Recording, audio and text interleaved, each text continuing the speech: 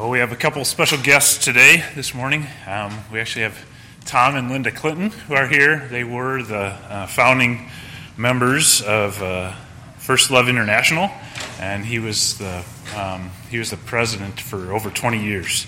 And in the beginning of this year, in March, I believe, right? In March, he passed the baton to Phil Smith, and so we also have Phil and Jessica Smith with us. Phil and his wife Jessica have a heart for global missions from early on. They were both raised in missionary families in Southeast Asia.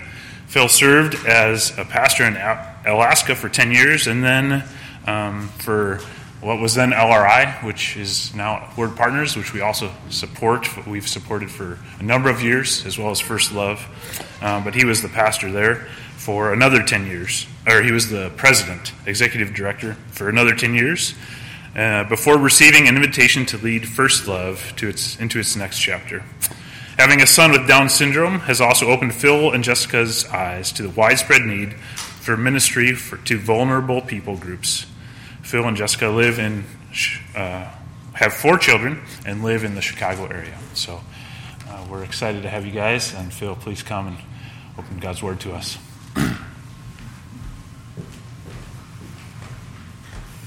Well, good morning, and how's the sound? Ooh, I think I'm here. It's great to be with you all, and yes, my wife Jessica is here with me, and our 4 children are not, and we are part of College Church in Wheaton, and our oldest son is part of a program there this morning, and so, I was thinking, it feels like when you perhaps move into a new neighborhood and you realize your neighbor you went to high school with. And so you have so many different stories to talk about. This is a church that I've known you for quite some time. Steve Leston, some of you know him. He's a pastor at Kishwaukee Bible Church, and he was a pastor in Alaska for 6-7 years or so. I followed up after him at that church. I served there for 10 years, and so he became a very good friend and mentor of mine. So it was as we started connecting that I got connected with Steve Brandon. And then when I was with Word Partners, again, a number of connections with Steve, and actually used a room in this building at one time. And so got to know Alan Jin, who many of you know, as you've been supporting work in Nepal. And so when I joined First Love, then to know that you all are connected with both Word Partners and First Love, it's been a wonderful, it's fun reconnecting with Steve. And too bad Steve isn't here, but I guess he's having a good time beside a pool, I hear, in California. And I'd like to invite you to our banquet, First Love Banquet, the evening of September 19th. Please, the church will get an invitation, so you'll see, and you can RSVP on our website, but we'd love to have you there. We're going to be celebrating the 20-plus years that Tom and Linda have been leading First Love, and telling many stories about that time. Actually, I have a connection with Tom and Linda because I'm an MK. My wife is also a missionary kid from the Philippines. And so I went to school with Tom and Linda's kids, played baseball with their son. And so it was a lot of wonderful connections with them. But also at this banquet, we will be talking about the future, where we hope to go at First Love. And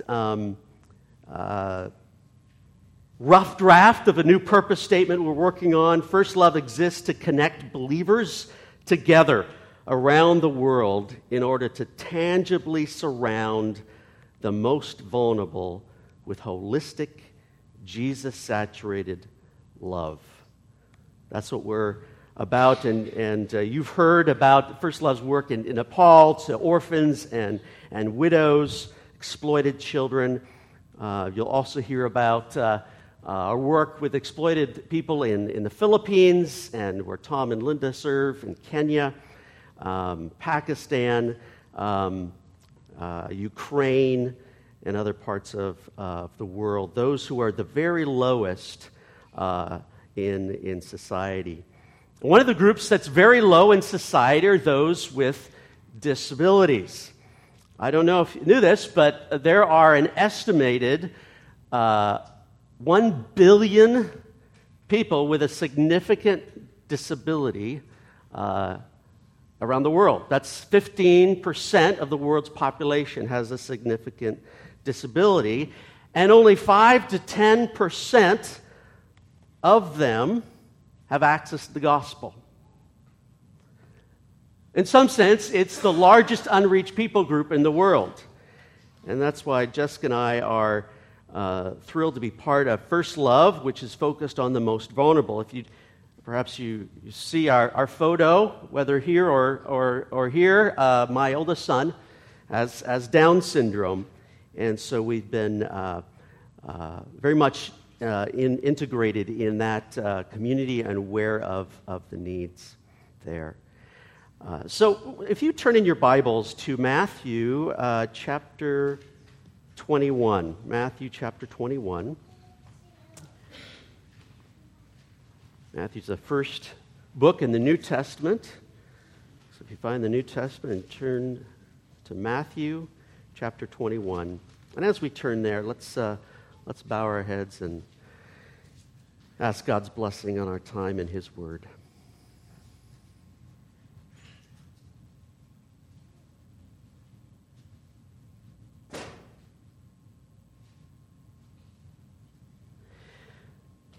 Just take a moment, actually, in the quietness of your own heart to ask God to work in your heart this morning.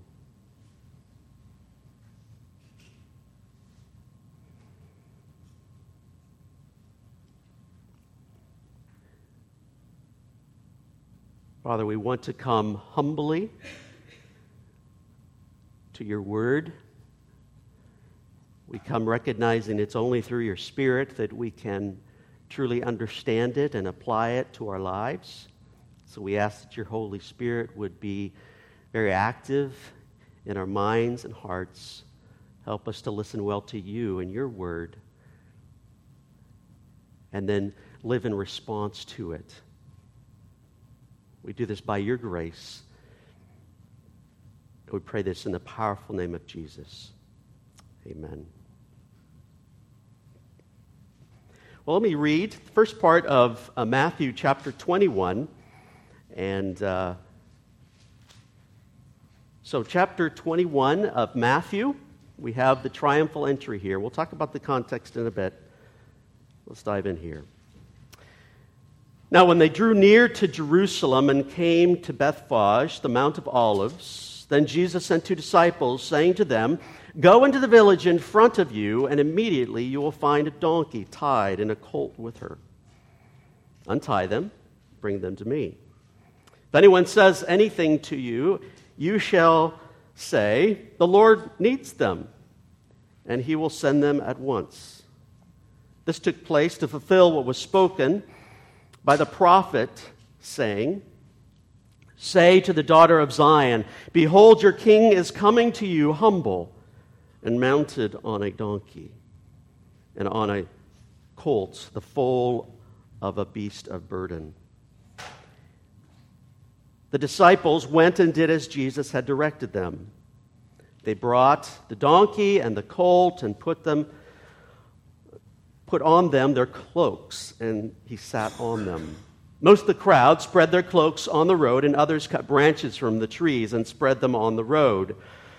And the crowds that went before him, that followed him, were shouting, "Hosanna to the Son of David! Blessed is he who comes in the name of the Lord! Hosanna in the highest!" And when he entered Jerusalem, the whole city was stirred up, saying, "Who is this?" The crowd said, "This is the prophet Jesus from Nazareth of Galilee." And Jesus entered the temple and drove out all who sold and bought in the temple, and he overturned the tables of the money changers and the seats of those who sold pigeons. He said to them, "It is written, 'My house shall be called a house of prayer,' but you have made it a den of robbers." And the wealthy and upstanding people in the community came to Jesus in the temple, and he spoke with them. If you were reading along, you'll see I didn't read what was there. Now, what does it say? Who were the first ones welcomed in the temple by Jesus after overturning the tables of the money changers? Those with disabilities. Those people who were the very bottom of society at the time. And I'll read the rest of the passage shortly, but I want to stop here and note with the significance of what's going on here. Look back at verse 13. Jesus is quoting from Isaiah, "My house shall be called a house of prayer." And those who were familiar with the Old Testament would have known what Isaiah said immediately after that, called a house of prayer for all people. In contrast to a welcoming spirit for everyone to come and pray in the temple, he calls them a den of robbers. These money changers, you see in verse 12. At the time, in order to make sacrifices, you had to use temple currency. And so if you had any other kind of currency, you'd have to exchange it, and these money changers were doing so at an exorbitant rate. And so it's blatant robbery. And even more, it was keeping out the poor and the marginalized, like the blind and lame, from entering. So in a sense, what they were doing was they were denying access to worshiping God.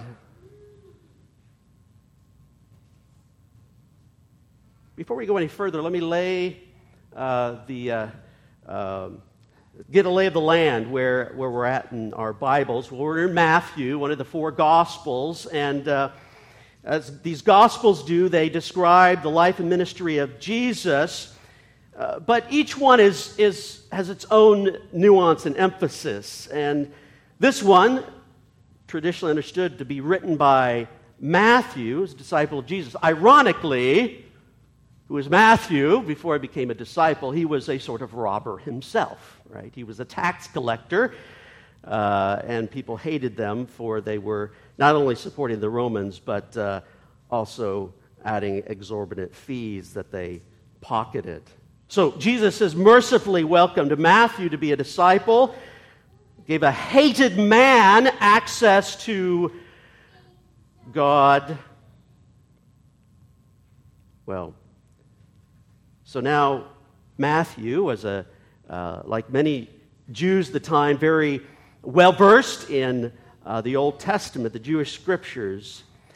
And so in comparison with these other Gospels, Matthew quotes the Old Testament far more than the other Gospels, emphasizing that Jesus is the promised Messiah foretold from the Old Testament.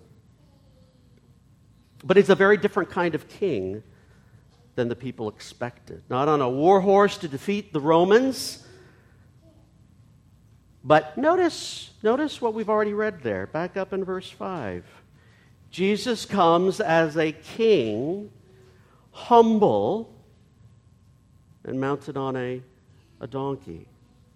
Humble or gentle. Earlier on in Matthew chapter 11, Jesus said, "Take my yoke upon you and learn from me, for I am gentle and lowly in heart, and you will find rest for your souls." There's this theme of Jesus' humility. Matthew has the particular structure to it. There are 5 big chunks of teaching in this book.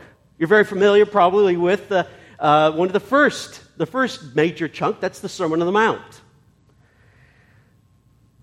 Well, the teaching that has just taken place, chapter 18 through 20, is another one of these major chunks of teaching. And this section I've just read comes right after that.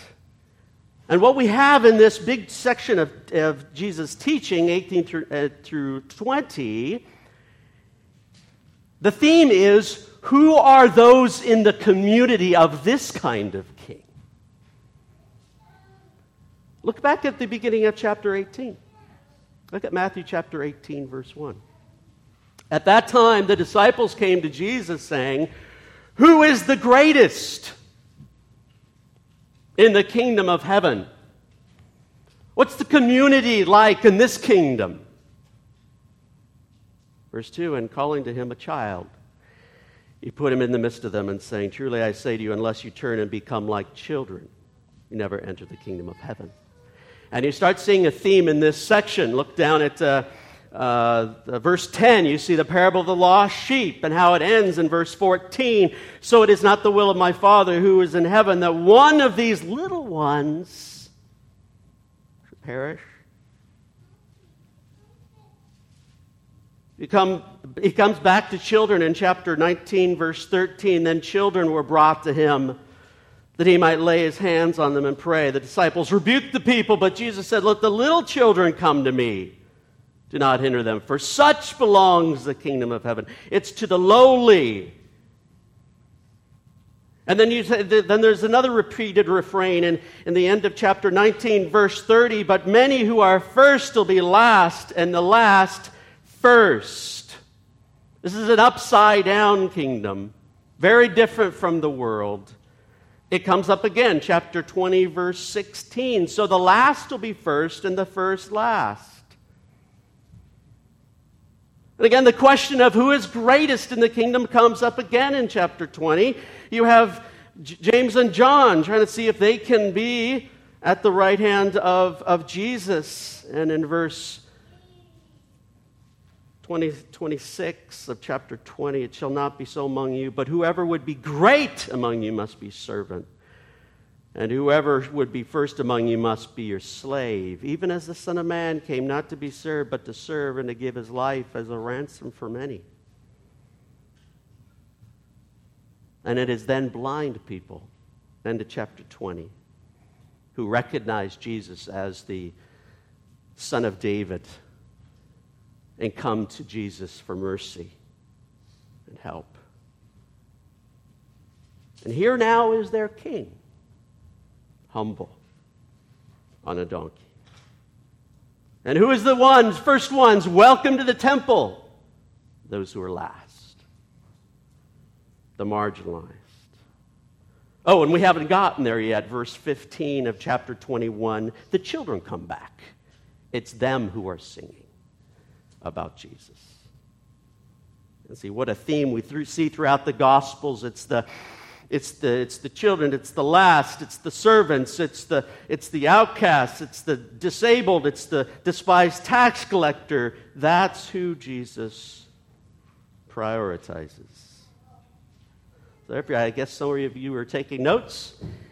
In God's kingdom, the prioritized people are the humble who follow the humble king. In God's kingdom, the prioritized people are the humble who follow the humble king. Who does the world tend to prioritize? Well, we even see them here. Rich money changers, self-righteous chief priests.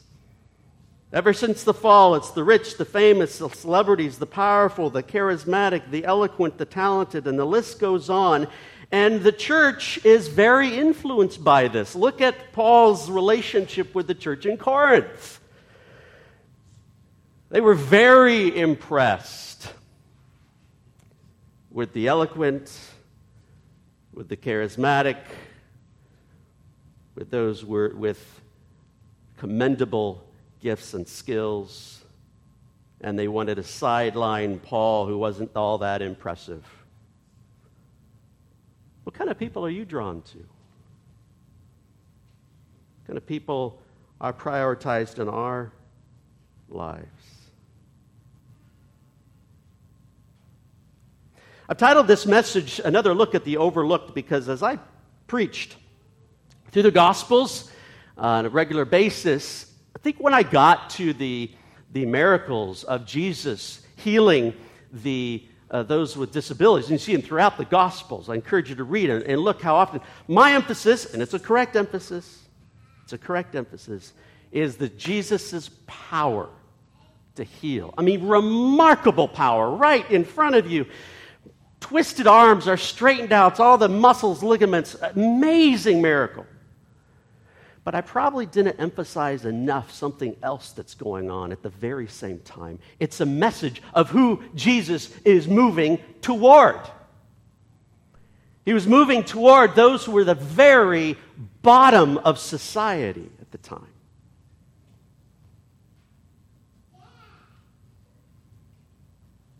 Not only shows his power, shows his heart. A compassion to those who've been rejected and marginalized from society, the neediest. There's something else I'd overlooked. Matthew often gives Jesus the title of Son of David, and we actually saw the people singing Hosanna, chapter 21, verse 9. Hosanna to the Son of David. Okay, you Bible scholars out there, I have a pop quiz for you. After God made his covenant with David in 2 Samuel chapter 7, what is the very first extended story of David, about David? It's a name that's hard to pronounce, but David's interaction with Mephibosheth in chapter 9 of 2 Samuel. So David asked about the descendants of the previous king, King Saul, and David is told that there's a grandson of Saul that still lives, and the story very much emphasizes at the beginning and at the very end, Mephibosheth was crippled. He was lame in both feet. And David welcomes Mephibosheth into his home to eat at the king's table all the days of his life. And so what a foretaste of the King of Kings that he steps there into ministry. And what is he? What's the first inclination of the Son of David? It's to move toward the lame and the blind and prioritize them and welcome them in. And as we even step back even further, we look at the whole sweep of Scripture. That's what we see of God's own heart, his heart toward the lowly. He tells the people of Israel, pay careful attention to widows and orphans. He hears the cries of barren women like Hannah. His heart reaches out to include outsiders like Ruth and Rahab. He announces the birth of the Messiah to lowly shepherds. He's close to the broken in spirit, contrite in heart, who confess their sin and their rebellion. And at the same time, the Bible repeats, God opposes the proud, but gives grace to the humble.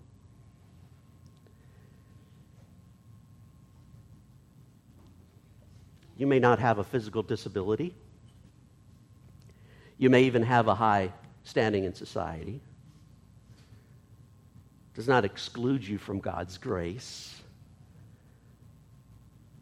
He welcomes those who admit their brokenness, their neediness, their greediness, their cruelty to others, their pride, their weaknesses, and then turn humbly to God for his mercy, his forgiveness, his restoration.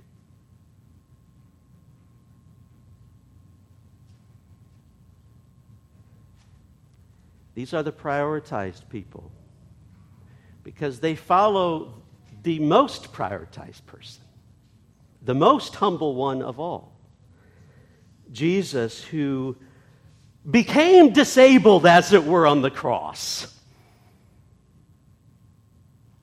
He took the place of greatest humiliation, naked on a cross, took the punishment we deserve for our sin, in a sense, blamed in the Father's eyes for all our shameful, despicable deeds in thought and word, the lowliest servant of all. And so God the Father prioritized him above all the others, exalted him to the right hand of the Father, the Lamb on the throne forever. So in God's kingdom, the prioritized people are the humble who follow the humble King. But since this is not who the world prioritizes, Jesus' priorities are opposed. And we see the opposition in the rest of our passage today. If you'd pick up with me again in chapter 21, verse 14. And the blind and the lame came to Jesus in the temple, and he healed them. But when the chief priests and the scribes saw the wonderful things that he did, and the children crying out in the temple, Hosanna to the Son of David, they were indignant. Now, there's two things here in this verse that they were indignant at. Look carefully. Chief priests and scribes saw, first, the wonderful things that he did. What did he just do? Welcoming these outcasts into the temple, healing them, caring for them. They were indignant. Now, we have to realize what's going on here. Many of us have just grown up in our culture, and having people with disabilities around doesn't seem to be all that offensive. It was offensive to bring these outcasts, who many thought at that time, and still many do around the world do, that this is God's curse on them. They've sinned somehow. That's why that they're the way they are. Keep your finger here and turn back to Matthew chapter 11. Again, something you may have can sometimes be overlooked. Chapter 11, verse 2. We hear about John the Baptist, who had introduced Jesus' ministry but was starting to have some doubts. Chapter 11, verse 2, now when John, that's John the Baptist, heard in prison about the deeds of the Christ, he sent word by his disciples and said to him, are you the one who has come? Or shall we look for another? And Jesus answered them. Oh my goodness, what an opportunity here to describe his own ministry and why John should be confident that Jesus truly is the Messiah. Look at what Jesus says. Go and tell John what you hear and see. The blind receive their sight, and the lame walk, and lepers are cleansed, and the deaf hear, and the dead are raised up, and the poor have good news preached to them. And then a very surprising phrase, and blessed is the one who is not offended by me. Jesus' disposition of care toward the lowliest was offensive. A while back, I was in a Zoom call with 4 groups of African leaders of disability ministries throughout Africa. And I remember distinctly asking them at one point, what is the greatest challenge you face in your context? It was kind of a leading question because I knew what the answer was. It was going to be more finances. Very difficult in that context, financially speaking. That wasn't it. Perhaps it would be more people to help with the ministry. That wasn't it. The most prevalent response was this. Their perspectives of people around them toward disabilities, both in their community and in the church. Do you know most churches in Africa and Asia have no one with a disability in them? You know why? It's because it's just cultural. There's so much stigma against people with disabilities. They're considered cursed. They're considered demon-possessed. Someone must have sinned. And then those who care for them and focus their ministry on them, there's bewilderment. Why would you waste your time on them? It's not worth the effort. Even in the Christian community, it's not an attractive population to reach out to. It looks messy, it looks hard, it's complicated, it looks inefficient, it's laborious, it's taxing. But God's economy is a very different economy than ours. Who does Jesus move toward? It's how God's heart is so often different from ours.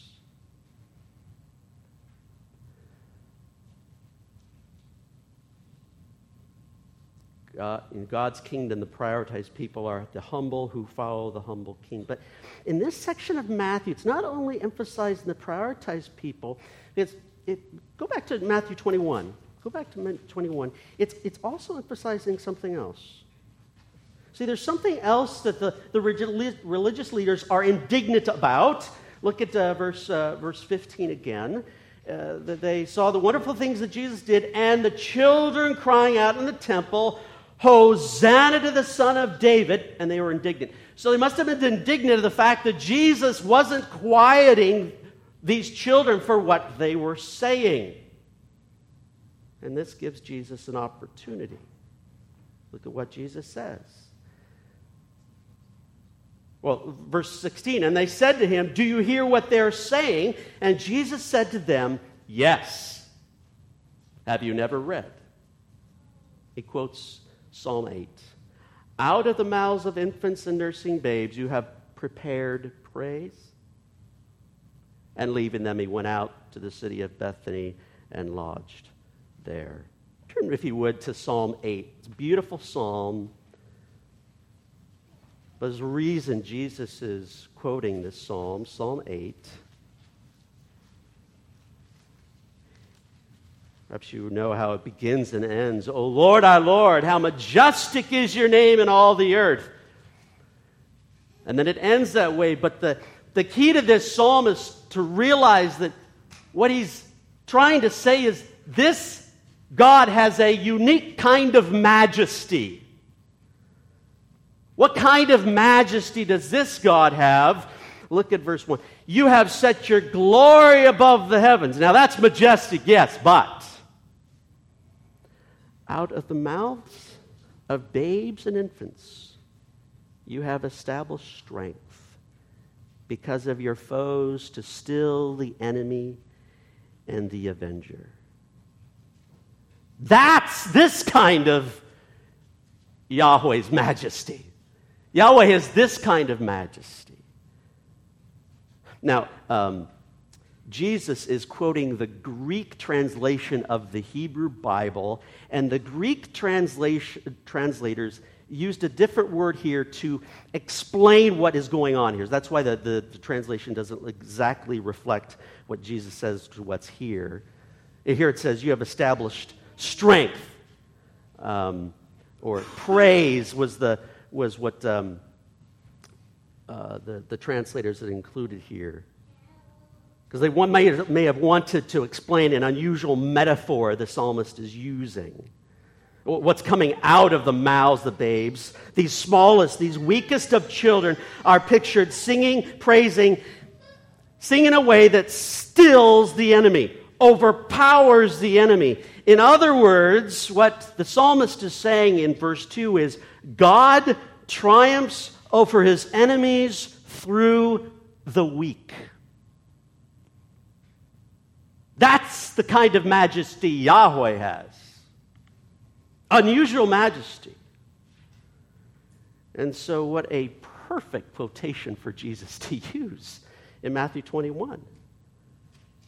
The religious leaders are silent. If you look back at chapter 21, they don't say anything more. It's just conversation done. It's the end of the day.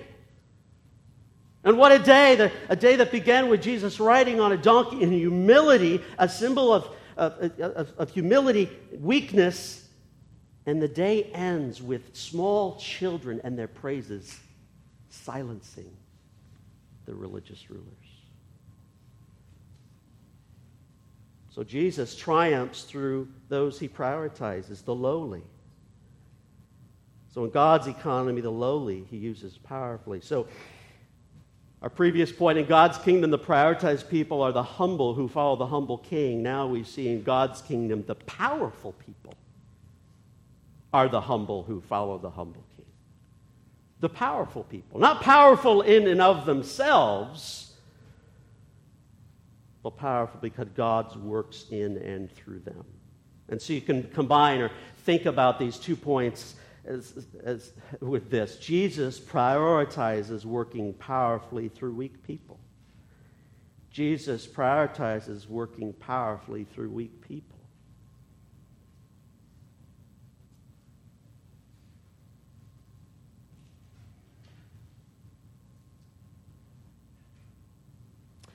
I'd like to wrap up our time. No one told me how long to preach here, by the way.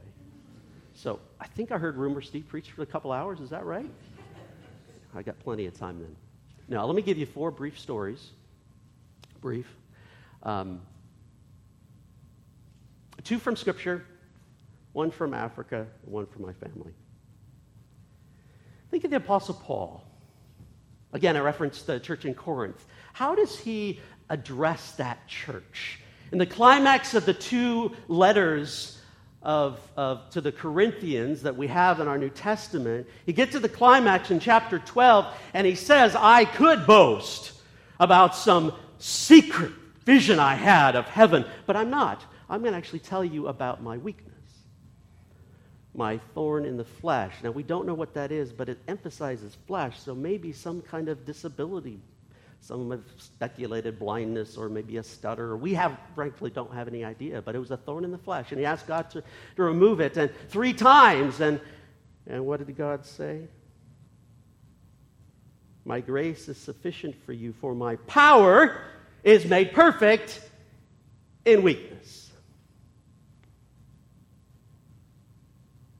Same letter. We have this treasure, this gospel in jars of clay and brokenness, to show the surpassing power belongs to God and not to us. Good news for us who feel weak, insufficient in ourselves, feel like jars of clay, fragile, broken pots.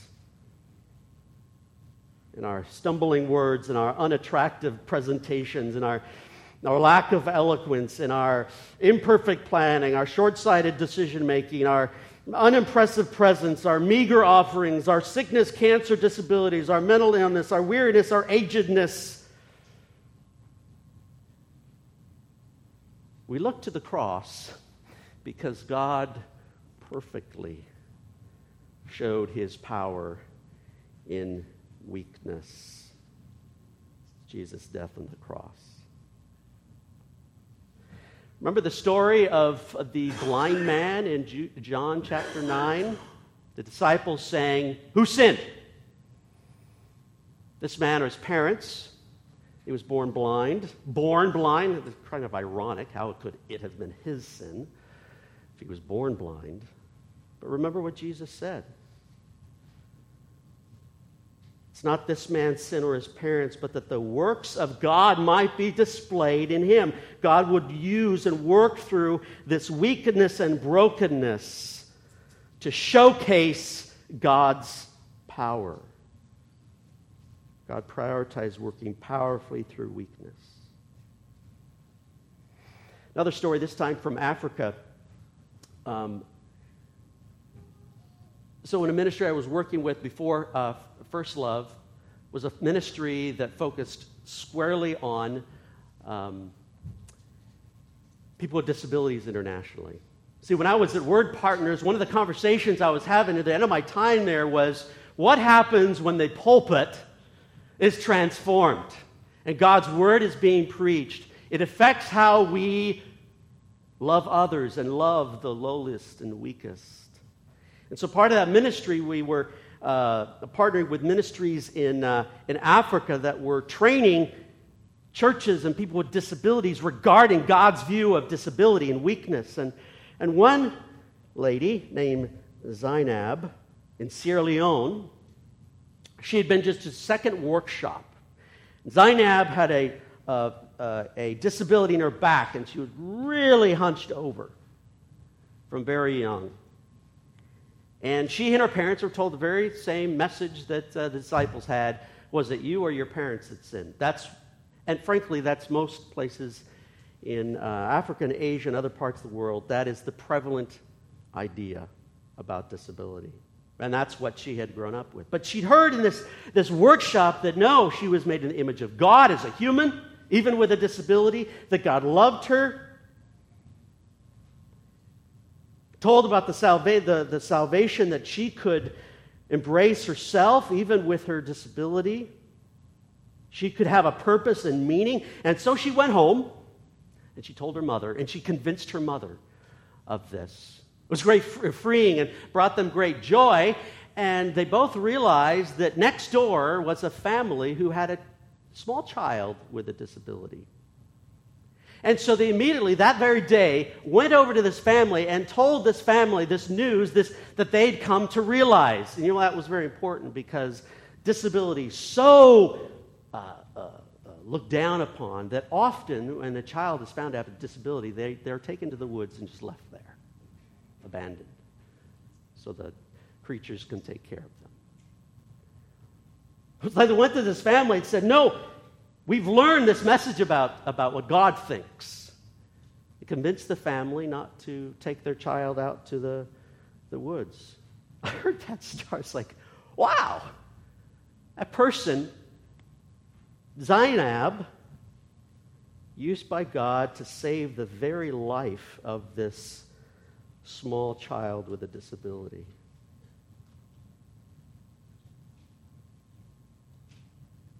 And so I think about your partnership with First Love as we focus on the most vulnerable around the world. Just think what God is doing in their lives as God prioritizes working through the weak, the vulnerable, to powerfully work in the world.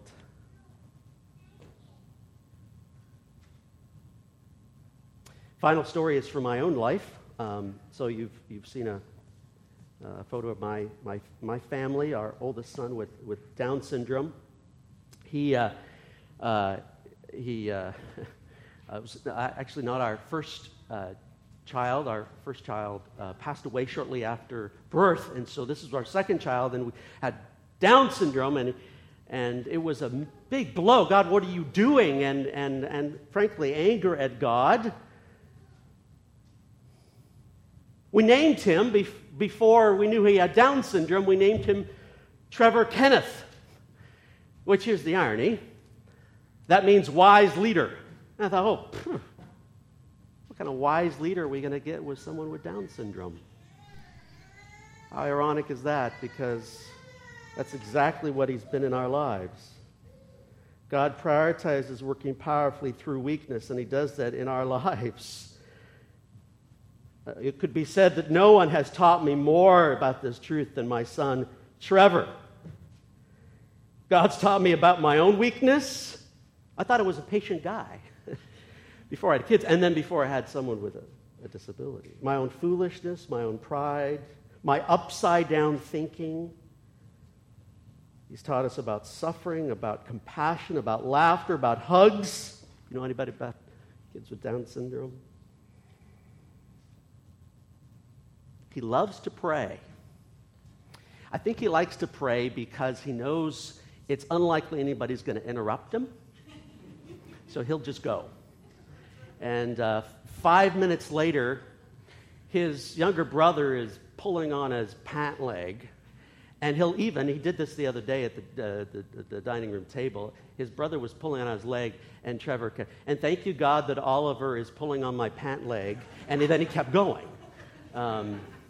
But he'll preach a sermon pretty much while everything he's heard from Sunday school and other places, he'll preach to us as he prays. So I leave you with this. I wonder, how will God prioritize working powerfully through weak people around you? Both in your own life, in the life of this church. How will God prioritize working powerfully through your own weakness for the blessing of those around you? Again, it was the Corinthians, Paul said, it's the afflictions, the hardships, the weaknesses. It's God's opportunity to work through you to bless others. 2 Corinthians chapter 1. Would you bow your heads and close your eyes, and would you just talk to God for a moment about what He wants you to have heard from this message and take with you into the week?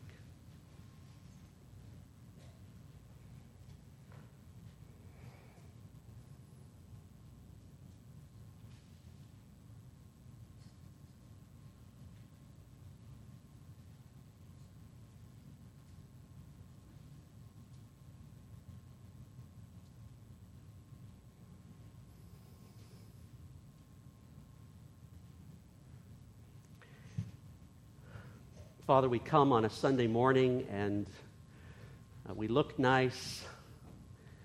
The singing is nice. But you know what's going on behind the scenes. You know what life is like at home or in our own hearts. The struggles we have, the disappointments, the disillusionments, the weakness. How good it is, Father, that we can come to you just as we are and just expecting that you can take us as jars of clay, and you've given us this treasure of Jesus Christ and this precious good news of the gospel, and you can powerfully work in and through us for your glory, because then everyone sees it's the surpassing power of God and not us. And so, Father, would you put yourself, would you put your glory, would you put your power on display through each of us and through this congregation? Father, I thank you that this congregation has been so faithful and generous in coming alongside First Love in Nepal. And Father, we pray that you would continue to work your power through those blessed by ministry, those who face such difficulties in life. Father, we pray for those in Nepal that they might come to know you and rejoice in who you are, a lamb on a throne, and all that means for us. Pray this in Jesus' name.